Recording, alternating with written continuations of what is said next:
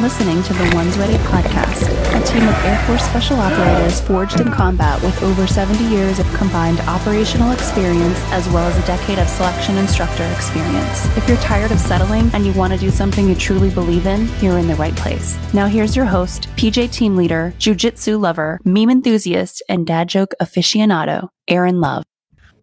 Ladies and gentlemen, in the history of claps to start a podcast, that was by far the best clap that's ever happened. It's probably because there's only two of us. So, ladies and gentlemen, children of all ages, but not really children of all ages. If you're listening to this and you're under like 5 years old, first of all, how do you get access to a podcast? That's just the first question that I got for you. But I want to say thanks for coming back. Welcome to the team room. There's only two of us. You'll see it here on the YouTube as you go check it out. But boy, do we have a good one for you this week.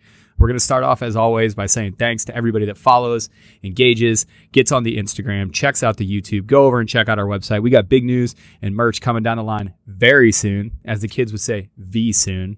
We got a lot of things that we're cooking up for you, and as always, we're listening to and anything that you say on the comment section or in the DMs or giving us your ideas. So, hey, thanks very much. Go share it, hit that like, subscribe button. Tell your friends about it. And man, we drop on Saturdays, so come check us out. We also want to say thanks. As you see Peaches, it's early where Chief Peaches is. It's late where I am here. But man, we want to say thanks to a bunch of our partners, specifically this time Trench Coffee. Man, Trench Coffee, highly delicious. I've been drinking the Cowboy Blend for like a week straight now. We got a 5-pound bag of their fresh roasted Cowboy Blend out here. It's my favorite one. So that's a strong one. That for the team. That's a really strong one.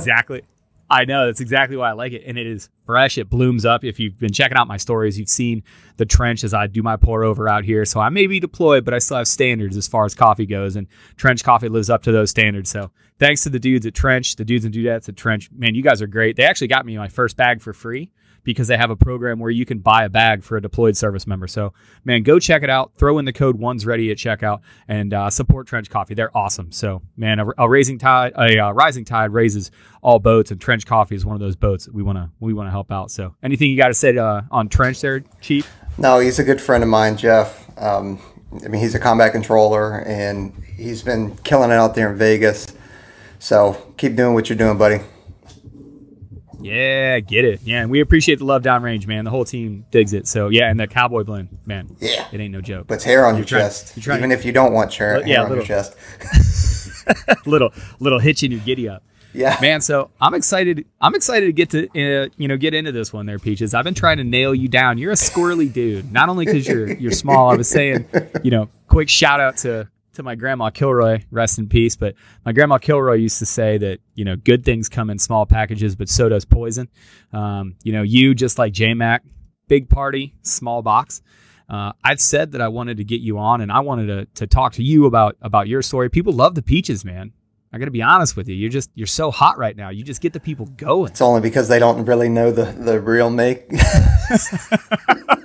That's good. Well, man, I'm hoping to get into the real you here. So start us off just like normal. Just tell us, everybody kind of knows your story, but give me the story of this young, precocious Peaches back in the day. So if you're as big as you are now, when you were a kid, what were you, like 5 inches tall until you were 10 years old, or what? Oh, dude, I was tiny.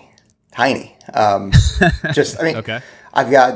It's weird. My mom is 5'2", 5'3", I think. And my dad's 6'2". My brother's taller than me. My younger brother's taller than me. Your dad is 6'2". I knew your younger brother was, because I love, by the way, if you're not on the Whoop group over at Ones Ready, your brother talks a gang of mess on there. Like, he's every once in a while, I'll post a Whoop story, be like, oh, guess you didn't win today, Aaron. I'm like, dude. Yeah, when I had posted because I was number one, because I'm rarely number one. And I like it. And he goes, hey, you realize that the way that Whoop calculates it is that, based off your recovery, your age, and everything like that. So, yeah, of course you're going to be number one. You're the oldest dude on here. I'm like, oh, all right. That's cool. Hurtful, my dude. So your dad's 6'2". You got none of that height requirement. But, when did you know you wanted to be a combat controller way back in the day? Like, do you have a military family, or? So I do have a military family. I had he's retired now. I had an uncle in the Marines. I had a granddad in the Navy. And then my cousin joined the Marines as well. And then me. My mom and dad were not in the military. In fact, in high school, I went to go do the junior ROTC, and I lasted about 2 days because I'm getting yelled at by my peers, Right. or even underclassmen, because I didn't start my freshman year. I started my sophomore, junior year, and I'm like, dude, I'm essentially, ahead of you or older than you, because the age matters when you're in high school and stuff. But Right. like, why am I getting yelled at? I don't like this. And so I was like, all right, I'm done. And so everybody was thinking, okay, well, definitely no military for him. And then I don't know. I'd always wanted to do something fun and cool, always been kind of an adrenaline junkie. So I wanted to do something like that. I explored the SEALs, but I was like, man, I don't really want to be in the Navy. Of course, the Army was like, hey, we'll make you an Army Ranger and guarantee you airborne. Right away. Yeah. I got you, baby. Yeah. You'll just have to go 11 Bravo for like 4 years first, and then you'll get to go. Yeah. And then the Air Force, all he knew about, the old trifold pamphlet with PJ on there. So I was like, that sounds good. RT, what's up, baby? Yeah. I'm guaranteed dive, free fall, airborne, survival, the whole deal. And I was like, that works for me. And that was, under the old program of NDOC. And this is not the NDOC that, that like Brian knows, or I think you probably know the NDOC I'm talking about, when we just had combat controllers and PJs before it shifted to just PJs. So that's the one that I went through, and they had combat controllers there. I'm like, I don't know who these dudes are, but cool, whatever. And then we had one brief what their capabilities and what they actually do, and then they offered us the chance to transfer, and so I took it. And there was a handful of us that took it, and so the rest is kind of history in that regard. Yeah. Well, we get this question all the time too. Like, I don't know how many DMs you've gotten. I've got a million of them. Am I too small? Am I too light? Am I too skinny? Did anybody ever pull you aside and be like, hey man, you might not be big enough to do this? Because I answer it the same exact way every time. I'm like, I don't know. Are you too small? What's your performance like? Are you able to do the numbers? Did you ever get hit up on the whole short thing prior to you trying out? Not, I mean, I got, picked on or whatever. It wasn't, it's just in good fun. Sure. No one ever said, hey, you're actually, one, there was I remember being in chow hall while we're in at NDOC, and I'm with all the guys, and I remember standing in line at the chow hall, and a female airman with her buddy or battle buddy or whatever they're called. I don't know. Sure. Yeah. Wingman. Kind of wing person. Yeah. Is it wing person now? I think it wing is. Wing person. All right. But goes, isn't there a height requirement to be a PJ? And I was like, wow. Yeah. So I didn't even have to say anything. The other guys just went in. So, but other than that, no, and regarding the short thing, I mean, you can do it. There are going to be challenges.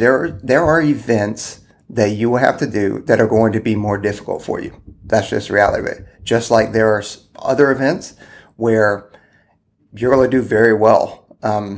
Events like the boat or log carry can be really good for you or really bad for you, because depending on where the balance depending is. on how tall that team is. Yep. Yeah. You could be carrying all the weight or none of the weight. None of the weight. Yeah. Yeah. So, well, I love too, like the duck walk. You want to talk about being short and being better easy. in an event. Yeah, because you're the size of a duck. That's why you're actually like, you and a duck share many of the same physical characteristics. Thick in the middle, small to the ground. Yep. Like if you want to, a good crow friend of mine that used to be one of the instructors at NDOC, an enlisted guy. He would talk all the time. He would talk all the time about how he hated the duck walk because as a tall dude, it is terrible. I bet. Crawling through the tubes and all that kind of stuff. It was like, okay, this is not a big deal. I just picture you walking through the tubes. Just like, this is no problem. This is no problem at all. I can carry all kinds of stuff. There probably were things like that. Yeah. Yeah. So there you are at Indoc, and you're just chugging right along. Like you're crushing it. You make the decision to go, combat control. And I realize that was 65 years ago in actual human years now, since you went through, because you're old. That's old joke number one. But what do you remember about that time? What was the thing that stuck with you about Indoc even all these years later?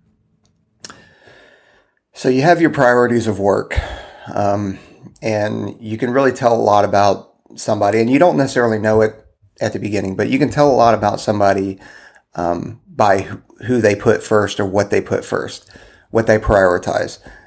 And to simplify it, it's, team priorities of work, personal priorities of work. And that's something that I learned and noticed early on, and it carries on to even now. Priorities of work, when you're on a team like that, or you have a shared goal, is anything that is, communal teamwork, whether it's, cleaning the boats or putting away, unloading the trucks, or as simple as that.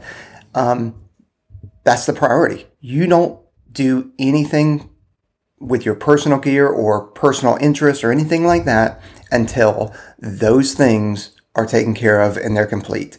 Then you can go on and take care of your own stuff. But the team has to be taken care of first before your own agenda. And, you don't really, I'm going to say you don't really know that coming in, or at least I didn't know that. I recognized it immediately and immediately shifted to that.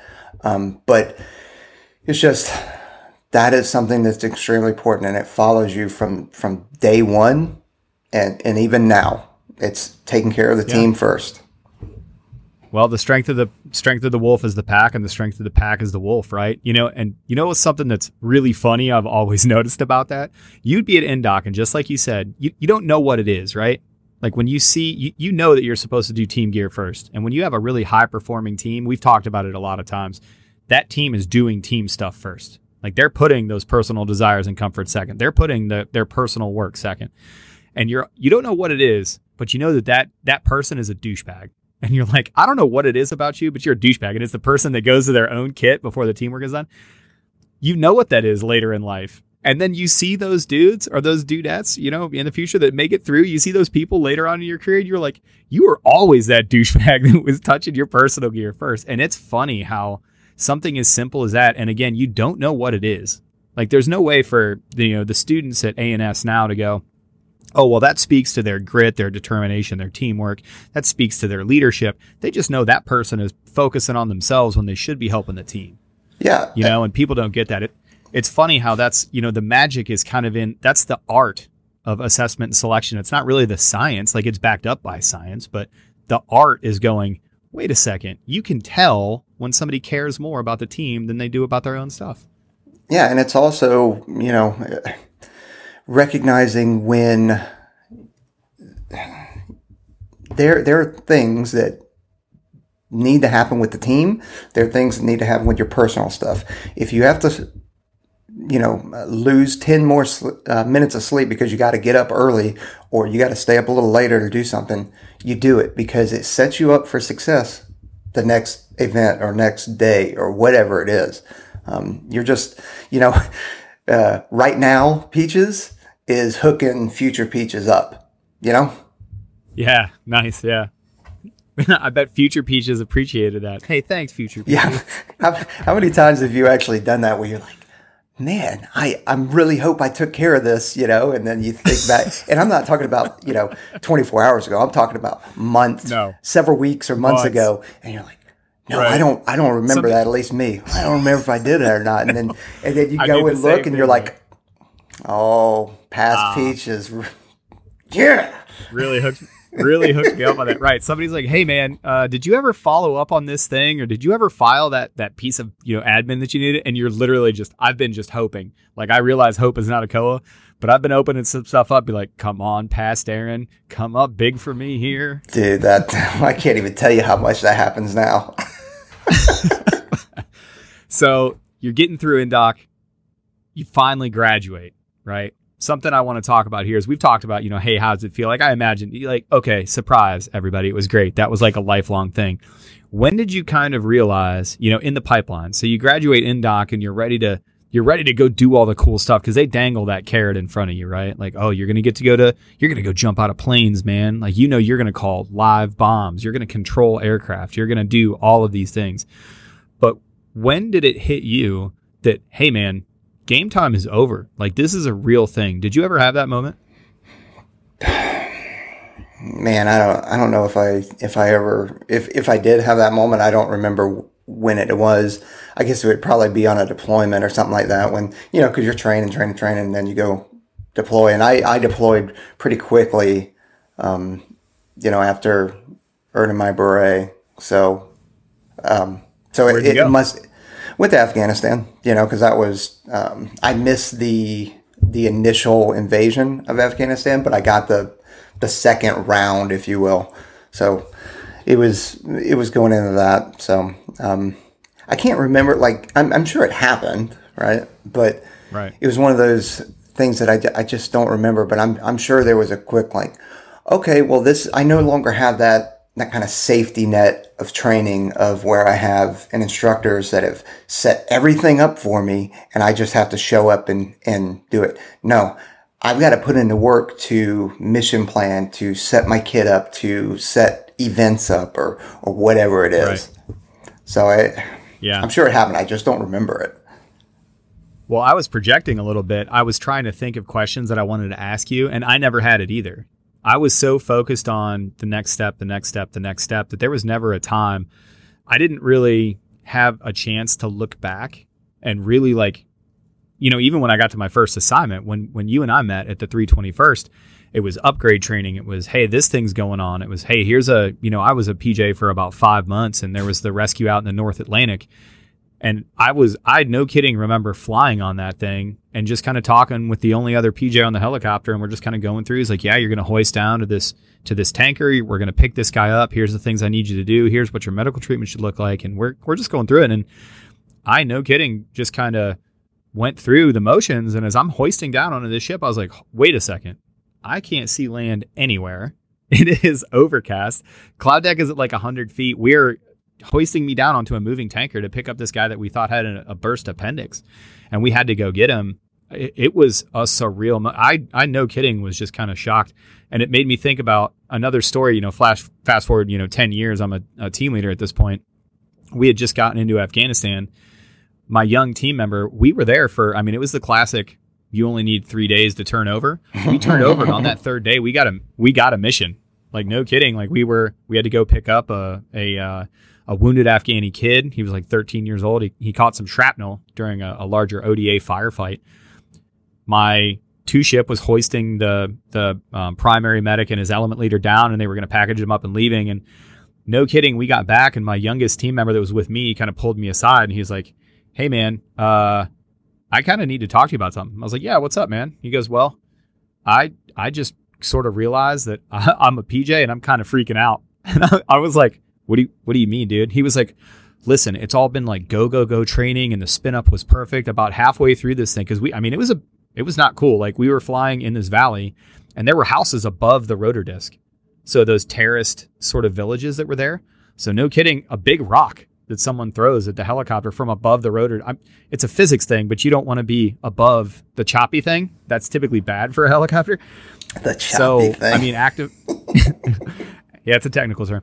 Active firefight going on the ground. Like, we're trying to get our guys in. They had to overland. Like, it was pretty complex for a very first mission. And he looked at me and he goes, holy cow, I'm a PJ, man. And I was like, yeah, bud, we got to go get set. We're really doing it here. I was laughing. We're really doing it, bud. But I was laughing at that story because I was like, I wonder, I never had a chance to kind of reflect. It was just go all the time. And I was excited to ask you. I'm actually pretty happy to find out that you don't have that crystallized moment either. No, so I don't have the moment, but I do remember the moment. So some scar tissue, right?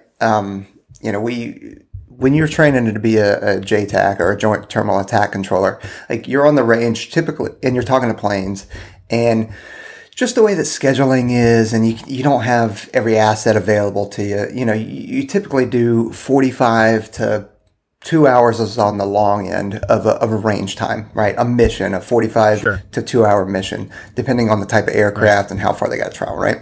So as soon as they check in, you're hammering targets, you're working aircraft, you're doing that stuff like that. And it ends. And then most of the time you don't have follow-on aircraft showing up. So it creates this kind of, expectation that, a fight or something like that is going to last that 45 to 2 hours. Oh, yeah. So, when I ended up getting in a fight and it lasts hours and days, right. I remember after those, I do distinctly remember after those first A-10s checked off and all of a sudden there's, Hog 1, 2 checking in, and I'm like, oh, well, thank God I've got Hog showing up again, but, oh, that's right. We're still in a fight. I got to keep doing this. Oh, wow. And so it was just, it was just really bad scar tissue. And it wasn't like a thing where I was like, okay, well, it's been 2 hours now. Let me turn my radio off. It was just oh man, I was smoked.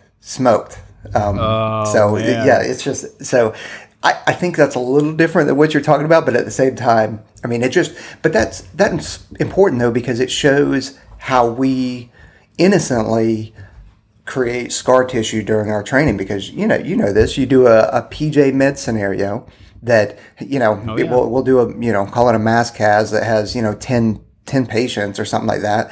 After the recovery, we magically or we have scheduled a helicopter or something like that, whatever, to, exfil everybody and we're good. In reality, you may need to stay there for 12 hours and keep these patients alive, or just to extract the patients. It's going to take a long time. And in training, you just don't have that time. So we're trying to knock out the skills and get the things done. So that's another way that we have the scar tissue as well. Yeah, a PJ chief that just is, he's getting very, very close to retiring. So Pop, one of Pop's missions is he was talking about, he was on a mountaintop. They were unable. So unfortunately they had some heroes from a helicopter crash, but they were just unable to get to him. So he was like, yeah, we just ended up sitting there and pulling security for, 24 hours. He told us that story. We were lucky enough to hear the story, but you don't internalize that as a student. You don't sit there and be like, oh, I wonder what that's like, because you're exactly right. Like, okay, medicine is done. This problem, the extrication is complete, or this rope system is done and we're good. And, there is a deliberate end, and that had to be pretty awesome for you. That's a great story. They'll just be like, all right, boys, time's over. Time to pack it up. And you got more aircraft checking on. You're like, wait, what? Hold up. Yeah. Yeah. And also, the early days, early and late days of Afghanistan, whenever, and Iraq or where pick the place that, we have combat going on. But, it used to be that if you called a troops in contact, you're getting everything pushed your way, and then you're just going to have aircraft overhead to help you out.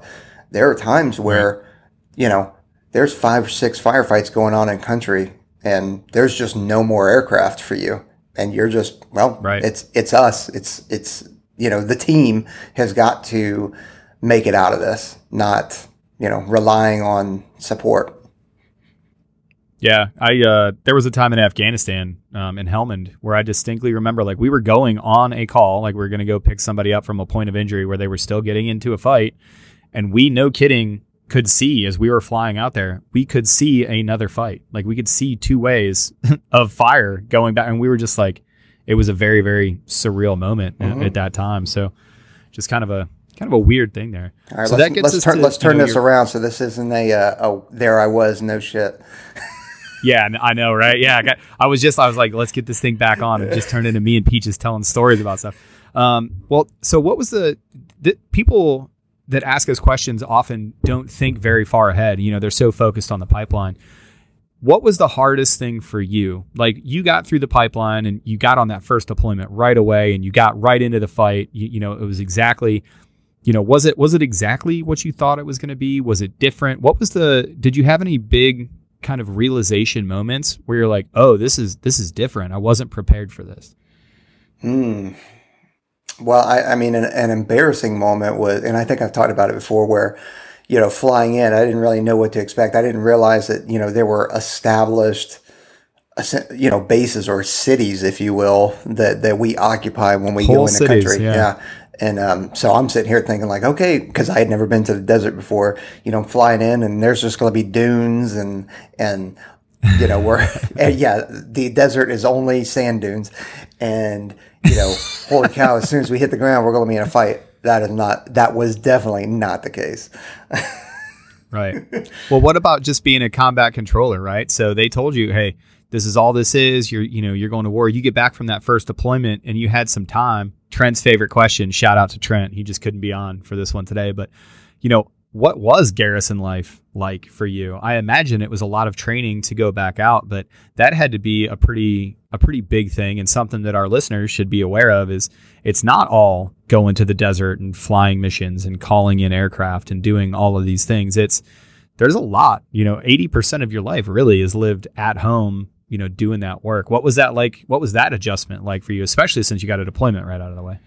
I mean, that was fine because the way it worked for my timing was after I got back from Afghanistan, we waited about a month and then we went over to Iraq. So it was quick. So you had a good 30-day break. That's cool. Yeah. But that was at the beginning. So there were we didn't have an established cycle to where we would go over for a certain amount of time and then come back for a certain amount of time. And in the beginning, now we've been doing,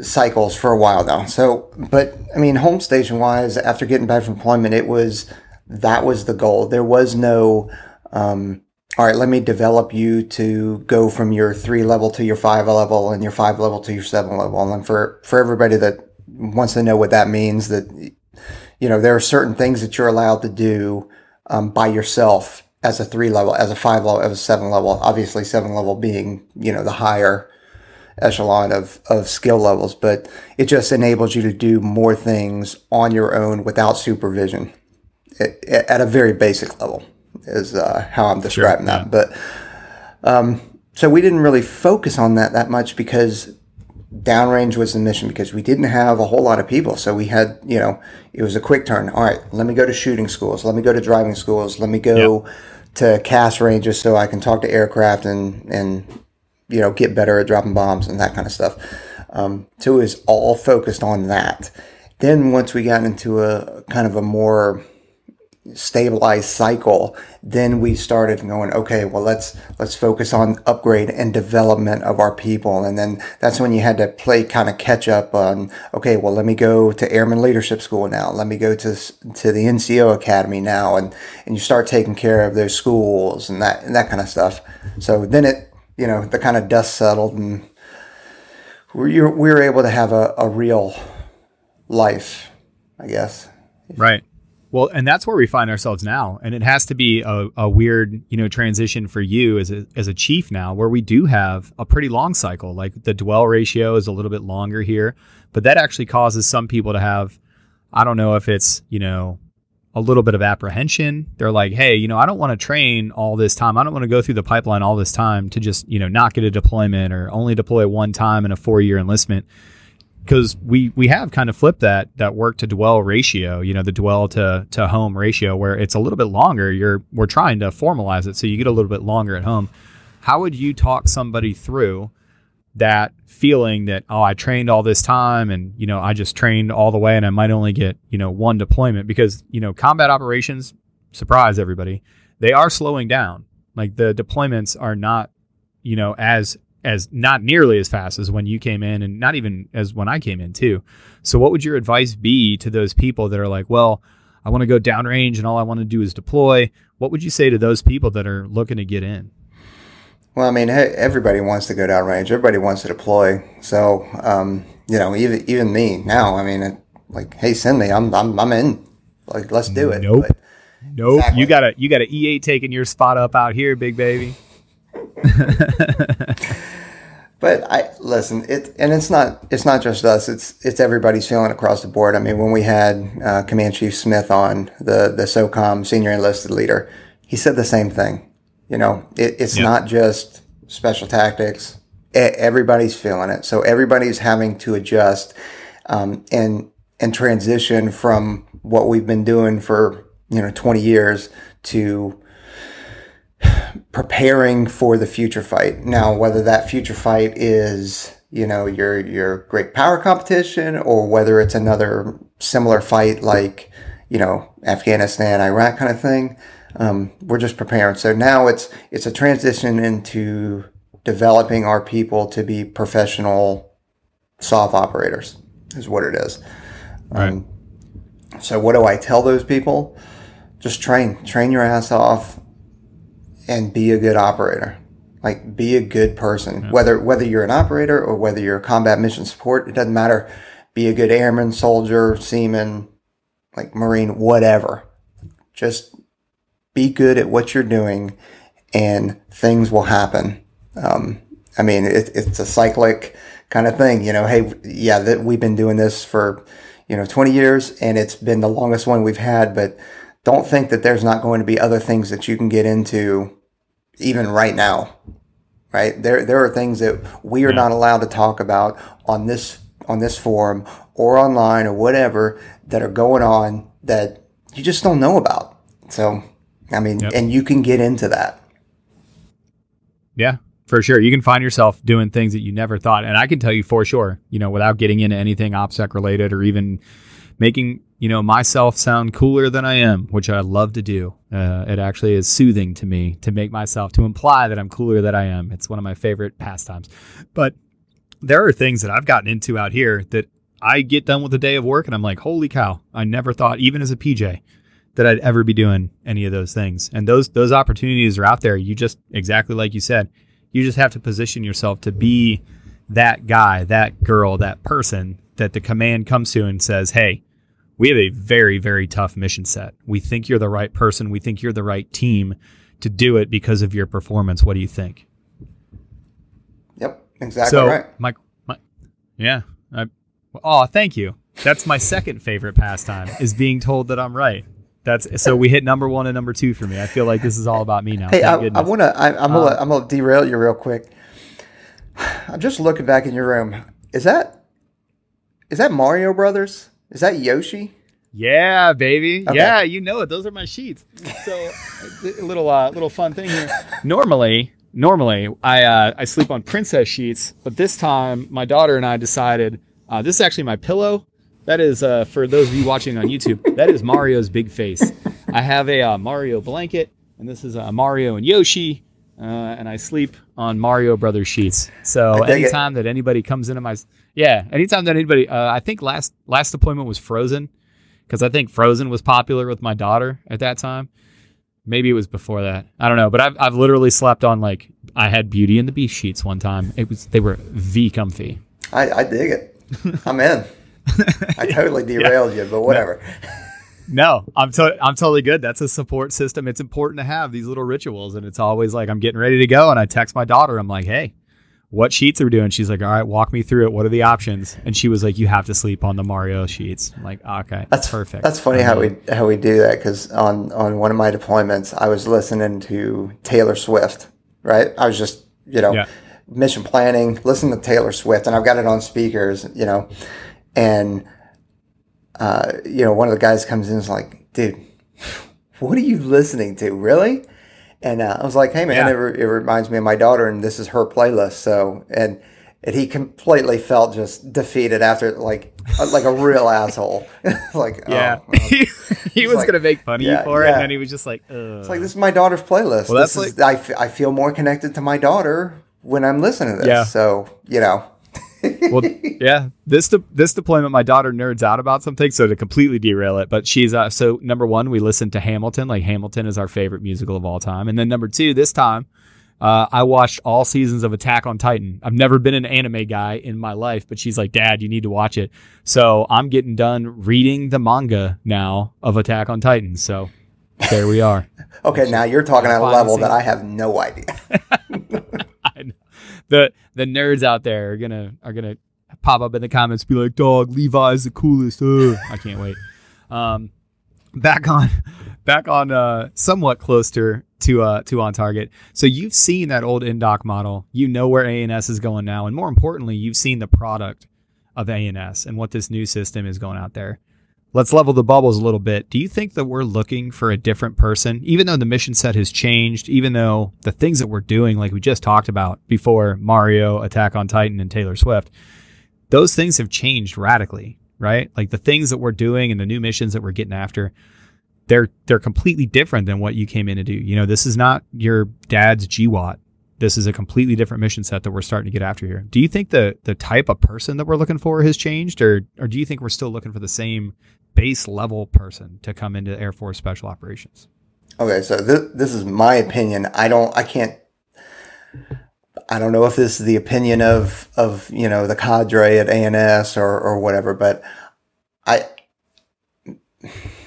we are looking for the same baseline characteristics. You know, just being a person of good character, good integrity, wants to work hard, going back to the, you know, putting team over your personal needs, that kind of person.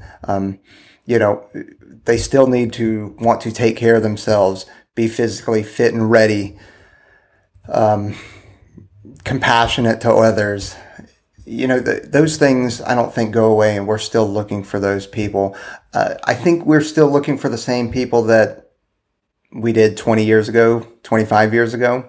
I just think that it looks different, and it probably looks different because of the pipeline. You know, and we've said it before, the facility and the level of instruction and care that people are getting at ANS, prep, ANS, and throughout the pipeline is incredible. I guess the one thing that I worry about is, are we setting up kind of a mentality of entitlement? Because I'm going to tell you what, like the amazing things that you guys are going to have at ANS and prep and pre-dive and all that kind of stuff while you're at the training wing is incredible. I mean, I love what those guys are doing out there. We don't have a lot of that stuff at the actual units, like in terms of, you know, deprivation tanks. I mean, they've got so much stuff there. It's incredible. I mean, I was just there a couple of weeks ago. It's wild. You know, at the units, yes, we have strength coaches, dietitians, physical therapists, sports therapists, psychologists,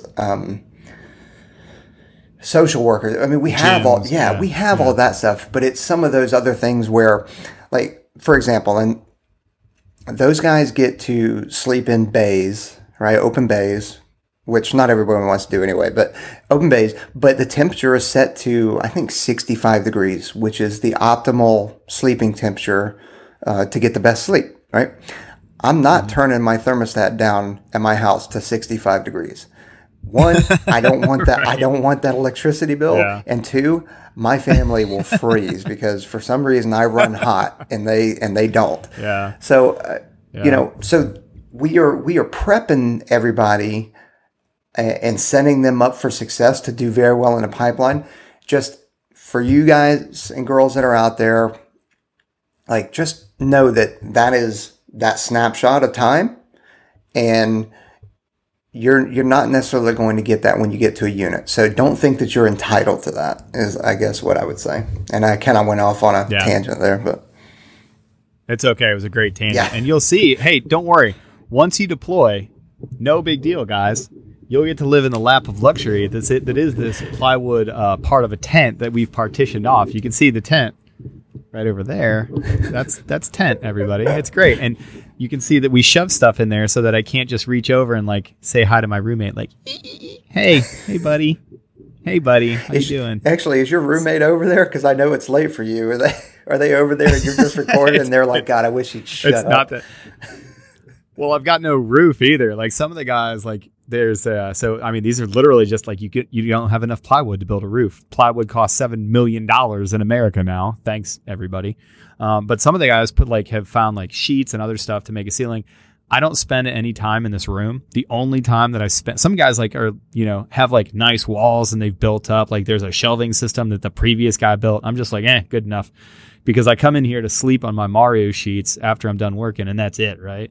some of these other dudes, their rooms are really nice. Point being, I got no ceiling too. So right now, like these guys, exclusive podcast look, they're getting a behind the scenes look, right now. So I'm trying to think of some other questions that I had for you. We actually talked through a good deal of them. Something that I do want to ask is, we look at the changing mission sets and we know that we're looking, for the same people. What are some of the biggest pitfalls that especially people, they assume one thing? What are some of the biggest pitfalls you've seen and you've gotten feedback from people going to A&S? Like what's the big one? If you could give, one or two things that people go into A&S and you're just like, oh, you should not have done that. Whether it's a behavioral habit, whether it's, I don't know, something. What would those things to avoid be? So I haven't seen it, right? But I mean, I have seen it, but not necessarily from the guys that have gone through A&S. I mean, I've seen it from when I went through NDOC to now, and I kind of touched on it, the entitlement thing. People think that they're entitled to, certain equipment or certain training or certain treatment, and man, you ain't entitled to nothing. Like, we don't owe you anything, right? And that it bugs me whenever I see.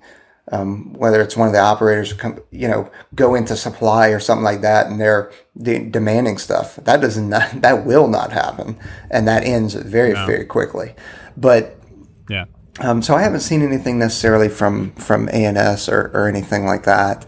I mean, it's entitlement, something that we've, not just us, but everybody's dealt with for a long, long time now. So that would be That would be it. But I am looking forward to getting the new crop of dudes in, just to see, the end product. Because I mean, what we're going on, One's Ready is going on 2 years this fall, right?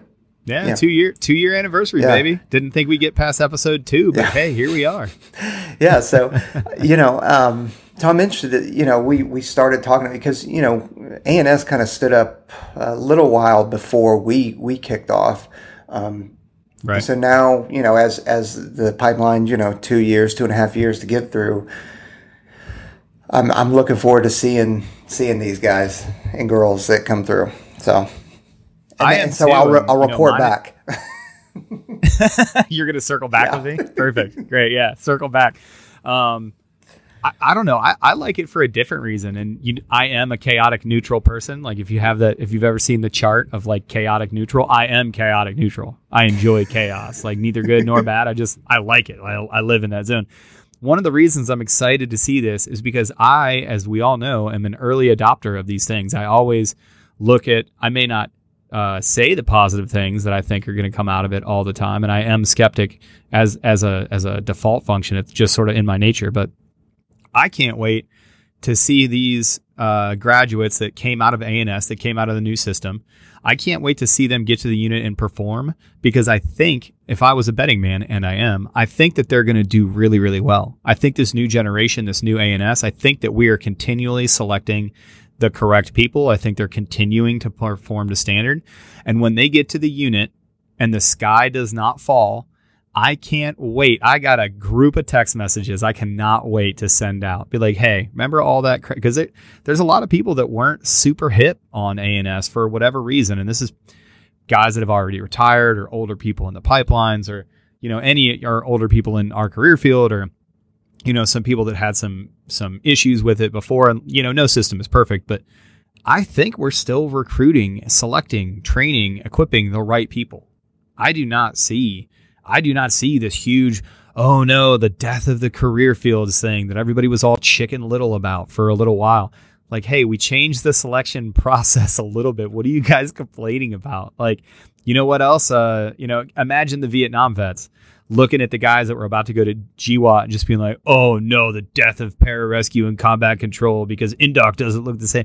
Come on, guys. Are we serious right now? Yeah. So two aspects of it, right?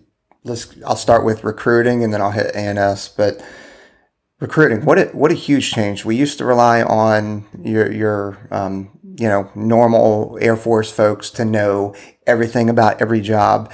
And I mean, there are active duty people in the Air Force right now, and people are going to be blown away by this, but There are active duty people in the Air Force that have been in for 10, 12 years that don't know about PJ CCT SR. And the reason why I know the reason why I know that is because when I showed up to the Senior NCO Academy, right, these are all people that have been in for 14, 15, 16 years, and I'm wearing my beret and I've got my boots bloused. People come up to me, senior NCOs come to me and go like, okay, so what's up with the beret and the boots? Yeah. And I'm this is not, what? Dude. So our recruitment efforts now are significant. So, wow, I went off.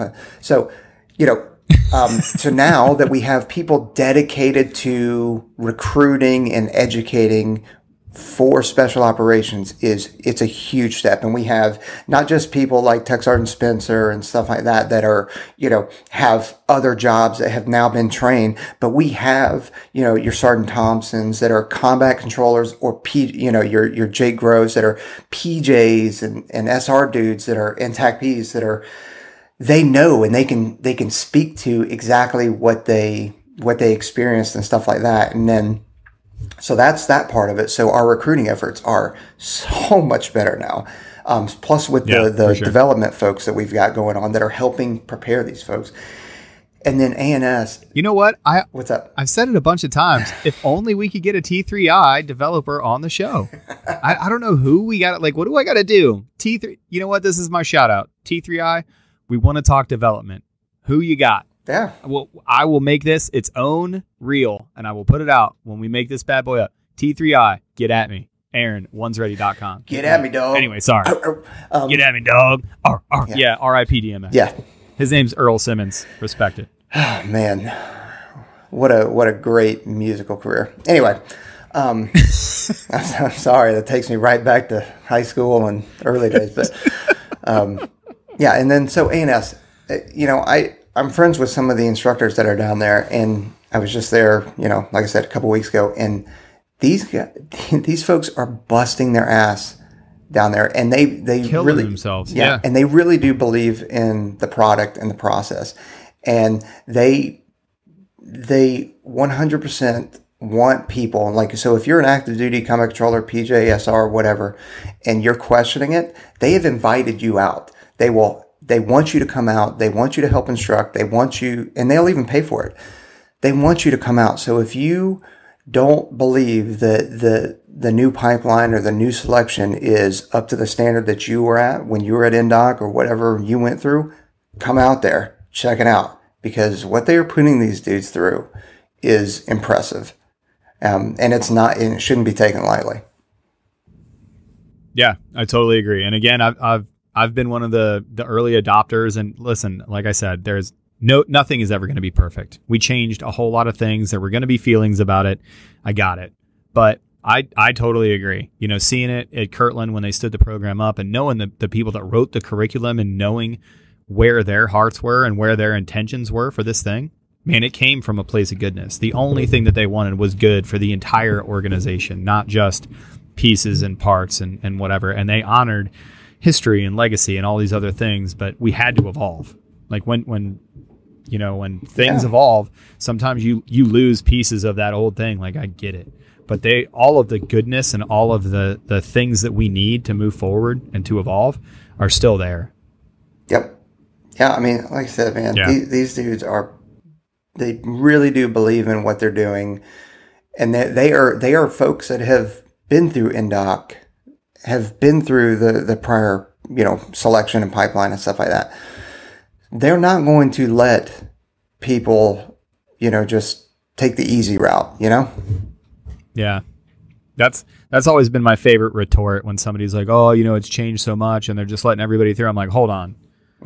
Those people, it's not those people. They have a name. Like, those are our friends. Yeah, exactly. Like, you and I were on the same team as this guy. You're saying this specific person, you're saying this guy is just letting people through, and they're like, well, that's not what I'm saying. I'm like, well, but it is kind of what you're saying, It is kind of what it's saying exactly. Man, we covered a lot of ground. We covered rapper Earl Simmons, Mario Sheets, rest in peace, Taylor Swift on deployment. R.I.P. Earl Simmons from Queens, New York. Shout out to the dog. Rough Riders anthem for life. Why are we? Oh, fantastic. Golly. I'm going to end it the same way we always do, man. The same way that we always do is, what's your piece of advice? We answer these questions all the time, and I know it's probably going to be hard for something that you haven't said before, but I'm still going to put you on the spot, man. What would you say, Chief Peaches, the 22 years now? How long have you been in? Is it 22 I'm coming up on 22. This summer's 22. Yeah, so 22 years combat controller, from a 17-year-old undersized kid to now you're a 435-year-old undersized PJ chief or controller chief. Undersized adult. You still can't ride most of the rides, right? But that's fine. I still got to get measured up against the clown. You have to be this tall to be a controller, and you're just like. I when I had a motorcycle. Another story. When I had a motorcycle, I when I was in the market for a Harley, I was no kidding going through, because they have all the dimensions and they have the seat height. Right. And I was no kidding. Went with the lowest seat height. Your leg just dangling. I don't even like this specific bike. So this Fat Boy Lowrider is the only one. So I got the lowest bike. Too big. Yeah, I got the lowest seat height bike, and then even then, I'd show up to a stoplight or something, and I still have to lean to one leg. I couldn't put both legs flat. That's why they call you kickstand. Not a lot of people know that that's your nickname, but they call you kickstand for a reason, Chief. Oh boy. Okay, so advice. Yeah, I hope that nickname sticks. Yeah. Well, that's all right. There's already poems going around right now. Everybody's writing haikus and poems right now. I don't even know where that All right, advice. I don't know where that came from, but okay. All right, get it. Okay, so advice. Be a good person of character. Have integrity. Always try and make yourself better. We get the question a lot about, how do I strengthen my mind? And I say it, you can do it simply. Okay, you strengthen your mind, you read, check out our reading list you have, and it's on our website, onesready.com. But so there's a lot of really good books out there that will help you, give you insight into the mindset and that kind of stuff. But also, when you're training, because you should be training if you're going to enter the pipeline, there are times where you don't want to work out. There are mornings where you're like, man, I just don't want to run, or I don't want to get this training session on. Or you're in the middle of a 6-mile run or ruck or something like that, and you're like, man, I could easily just cut this down to 4, because this sucks. I'm just not feeling it today. Gaining that mental strength means finishing what you started, right? Finish that 6-mile ruck or run. Finish that 1,500-meter swim. Finish what you started, because it sounds simple and it sounds like whatever. It's not really going to make a difference. If you finish what you started, you will begin the pipeline and finish the pipeline. And that will gain you mental strength. It really will. And very simplistic, I know, but those little things count.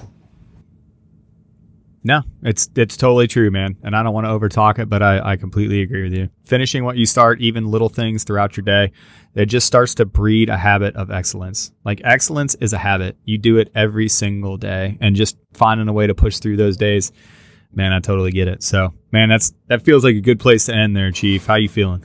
Feel good. I do need another cup of coffee. Feeling real good. It's still morning, but yeah, need another cup of coffee. It is still, I know. Yeah, I might go for dinner number 2 here. So we'll figure it out. Midnight chow. I know. Get it, baby. I love them mid-rats. I just want to say thanks to everybody that's coming out. Thanks for sticking with me and Peaches in this one. Remember to go check out all of our partners. One's Ready is the code on almost everybody. You can check out all of our partners on onesready.com. Go over to Instagram, follow, subscribe, share it with a friend. We drop podcasts on Saturdays, and they're on YouTube, and it's on every podcast player of your choice. So please leave us a review. It really does help out. I want to say thanks from the team room. Aaron, Chief Peaches, signing off. Brian, Trent, miss you guys. Come on. Miss you. Yeah, come on. Get in there. Come on. My man. Come on. Light up. Oh.